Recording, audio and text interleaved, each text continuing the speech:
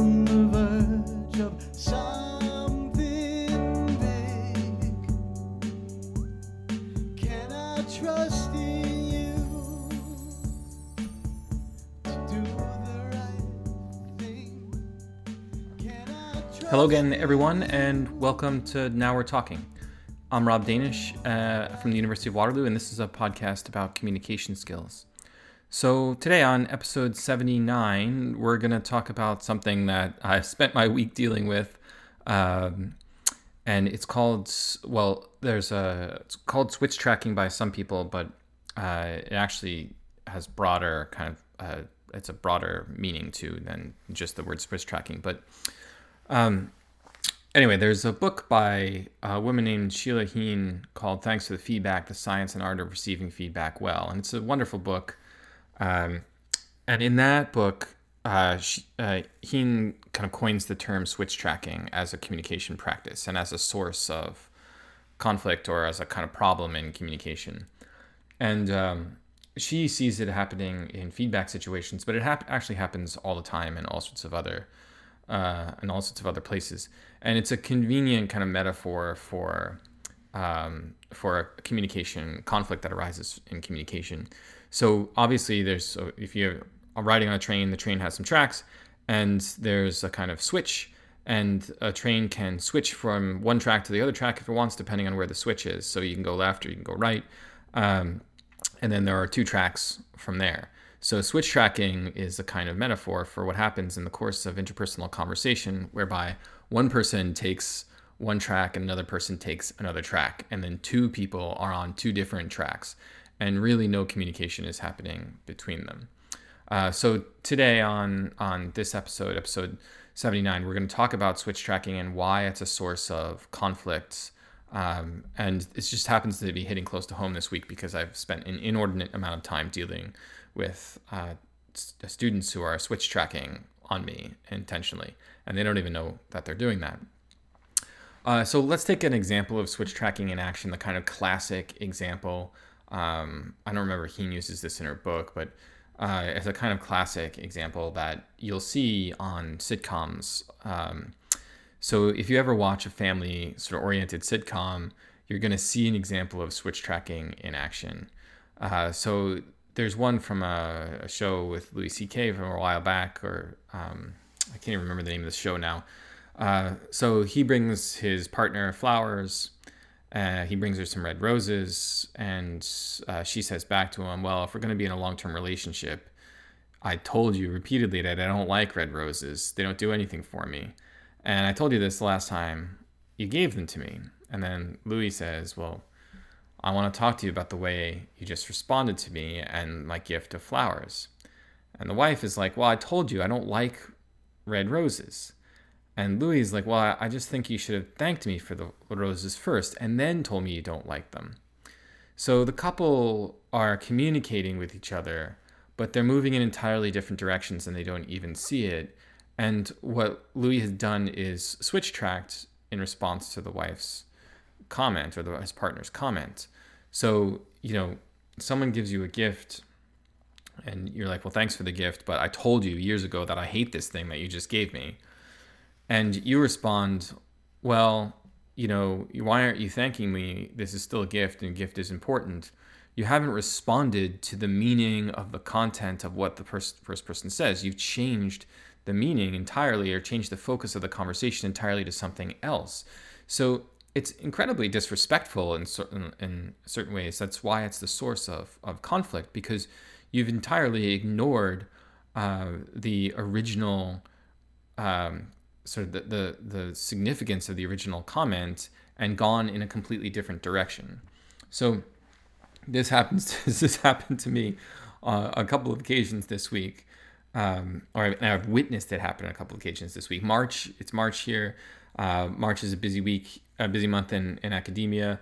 I think everybody in academia gets a little stressed in March because you've already been in school since the start of fall. We're getting close to the end of the winter term. Faculty are sort of tired, students are tired, everybody's kind of a little bit cranky, and students get a lot of feedback on their work. And when students start getting feedback, and in one case I gave students some feedback, they got I think, a 0 or close to a 0 on assignment. And I was like, well, this is not appropriate for this particular assignment. So I explained what was wrong with the answer that the student had given.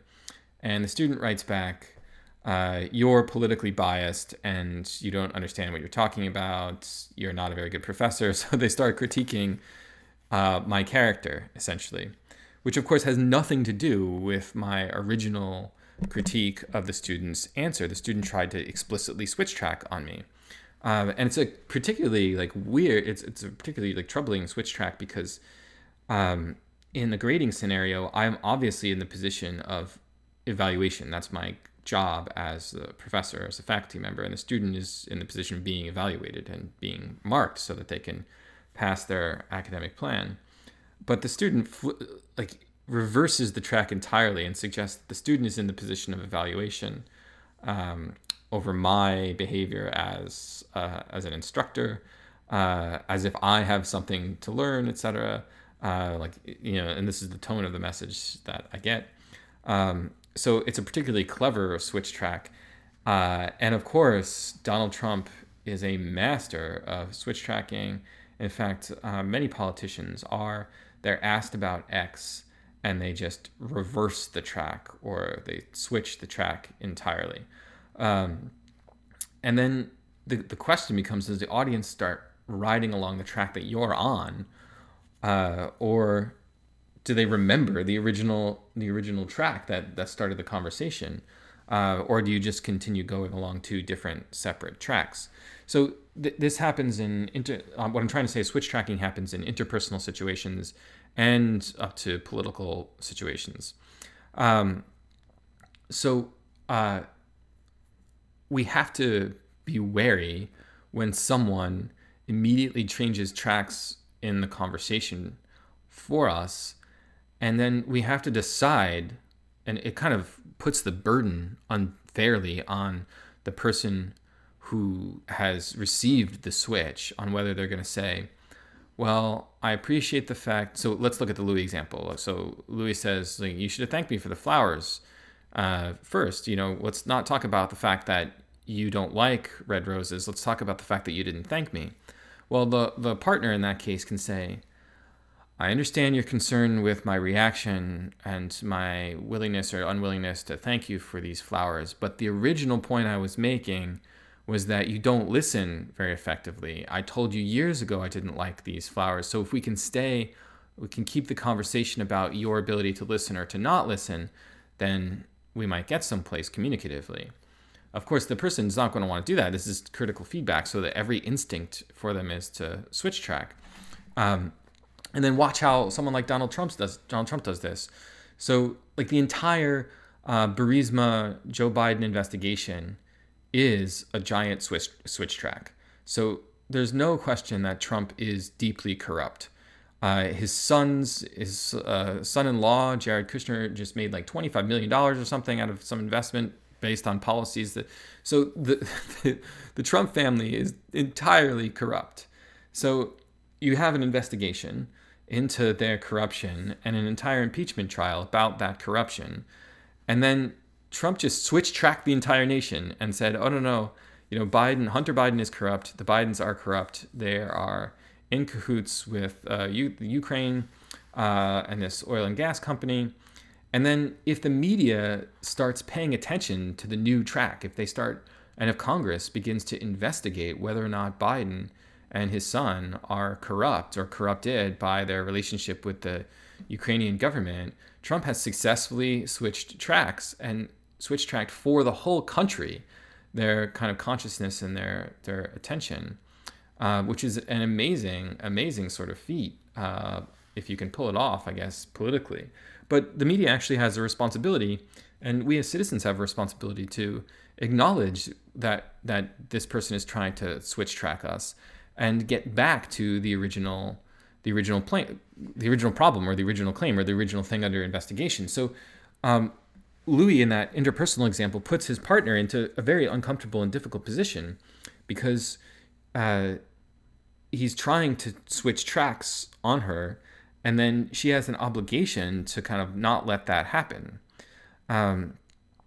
So if the like Louis' partner then says, I don't think I should have to thank you for something I told you before that I don't like. And then Louis kind of stays on the track, and he's like, his track, he says, you could be more polite, or at least thank me for the gesture before you tell me you don't like the thing. And now, if you think about the train metaphor, now the tracks are really starting to diverge. They're not even running parallel to one another. And the thing about switch tracking is that we don't even know we're doing it in interpersonal situations. So we will often do it when someone gives us feedback or tells us something that we're uncomfortable with, and then we unconsciously want to change the topic to something else. And often we change the conversation to reflect what we believe the issues in the relationship are that are not being discussed. But that's an interpersonal description of exactly what Donald Trump does in his entire communication strategy is based on switch tracking. So every time a reporter or anybody asks him anything that makes him mildly uncomfortable, and he's such a thin-skinned person anyway, he unconsciously changes the topic to something else and tries to change the conversation to reflect what he believes the issues are that are not being discussed. So, it's like and this is what happens. I think, Donald Trump's administration doesn't hold press conferences, but in some press conferences, this is what can happen too. The press secretary is asked a question, and they just switch track to the thing that they want to talk about. The person who started the conversation sometimes doesn't even notice the change in the conversation. And if they do, they can think the other person is making excuses for their behavior, trying to divert the issue by going off on a tangent, but they still are left with the responsibility of moving back to the original track. It's not really an excuse for the person changing the conversation. They are really expressing their unstated concern. I actually believe, Trump is so stupid, but I believe he thinks that Biden is corrupt. So I think that there is a kind of, in his own internal experience of the world, a kind of legitimation for switch tracking. But it still creates this kind of creates conflict. Okay, so that's the point I want to get around to. So what is the effect of switch tracking? Well, the effect of switch tracking is almost always conflict or tension or disagreement, because the two sides are now they don't have a shared understanding of what's even being discussed. So there's no mutual understanding of the content of the conversation. There's no mutual understanding about what really matters in the course of the communicative interaction. So that means that each person is there thinking or wondering why the other person is not on their track. And they get increasingly frustrated that the other person is not responsive to the track that they're on. And if you follow the metaphor further, the further you go along your own independent tracks and the more frustrated you get if the other person is not on your track, the more the tracks diverge. Switch tracking can also happen intra-personally. So it can happen in our heads. And if we're thinking about the responses but not saying them out loud. So let's say, for example, your boss is yelling at you in front of your team.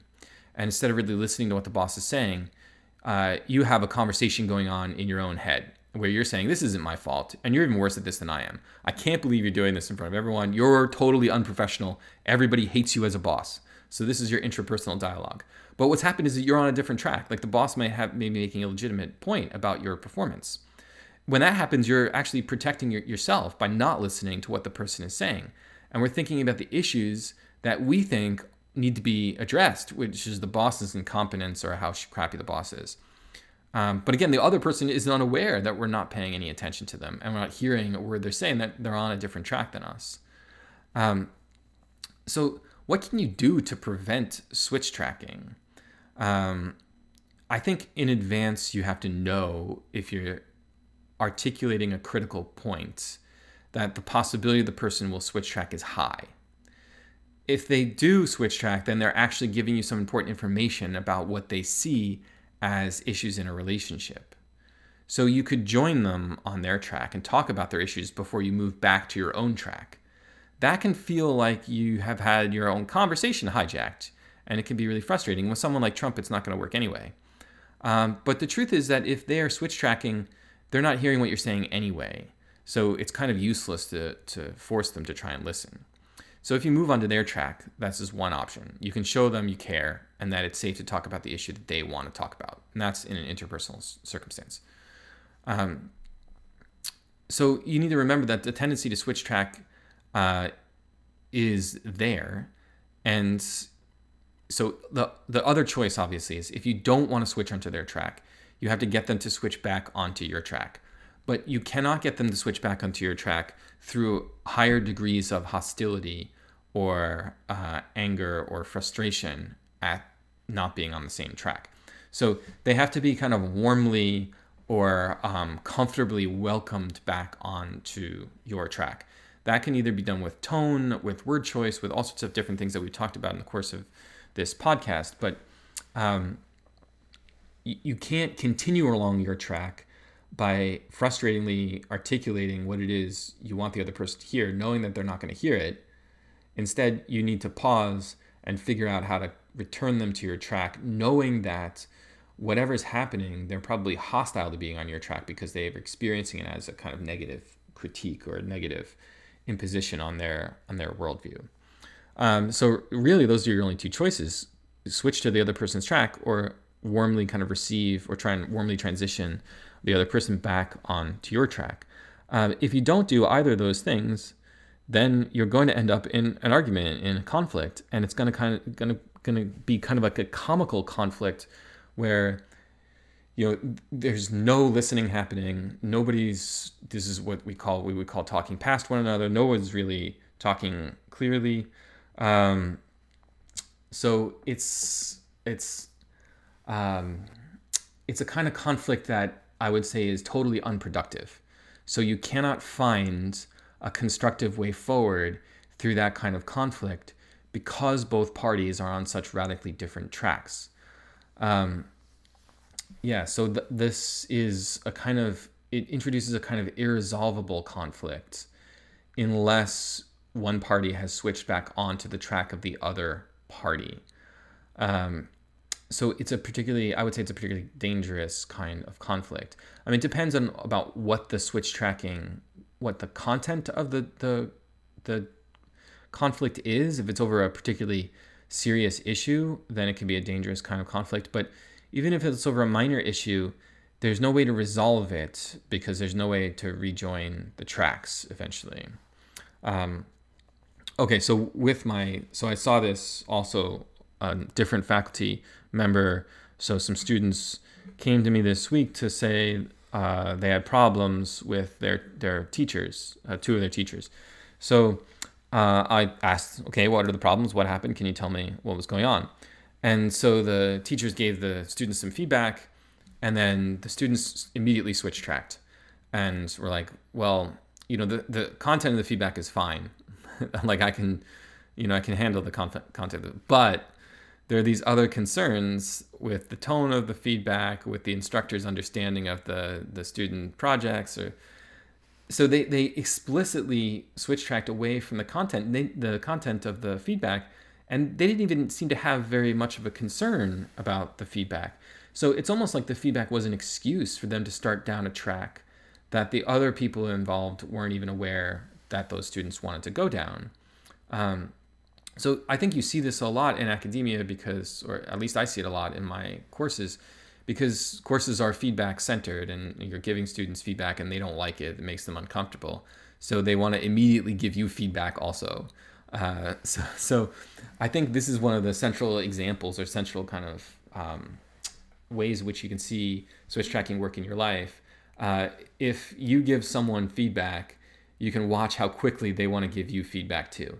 And often the things they want to give you feedback on are not related to the content or the meaning of the original feedback you gave them.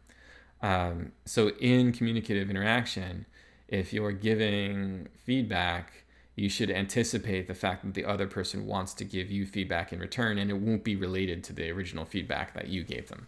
And they won't be able to stay on that original feedback and think about how they might incorporate it into their own communicative practice or their own practice about whatever it is they're doing. So this is what's going on in my life in multiple occasions, and it's very, very hard. It's very difficult to move the conversation back onto the track that you were on originally, or that you wanted to go down originally.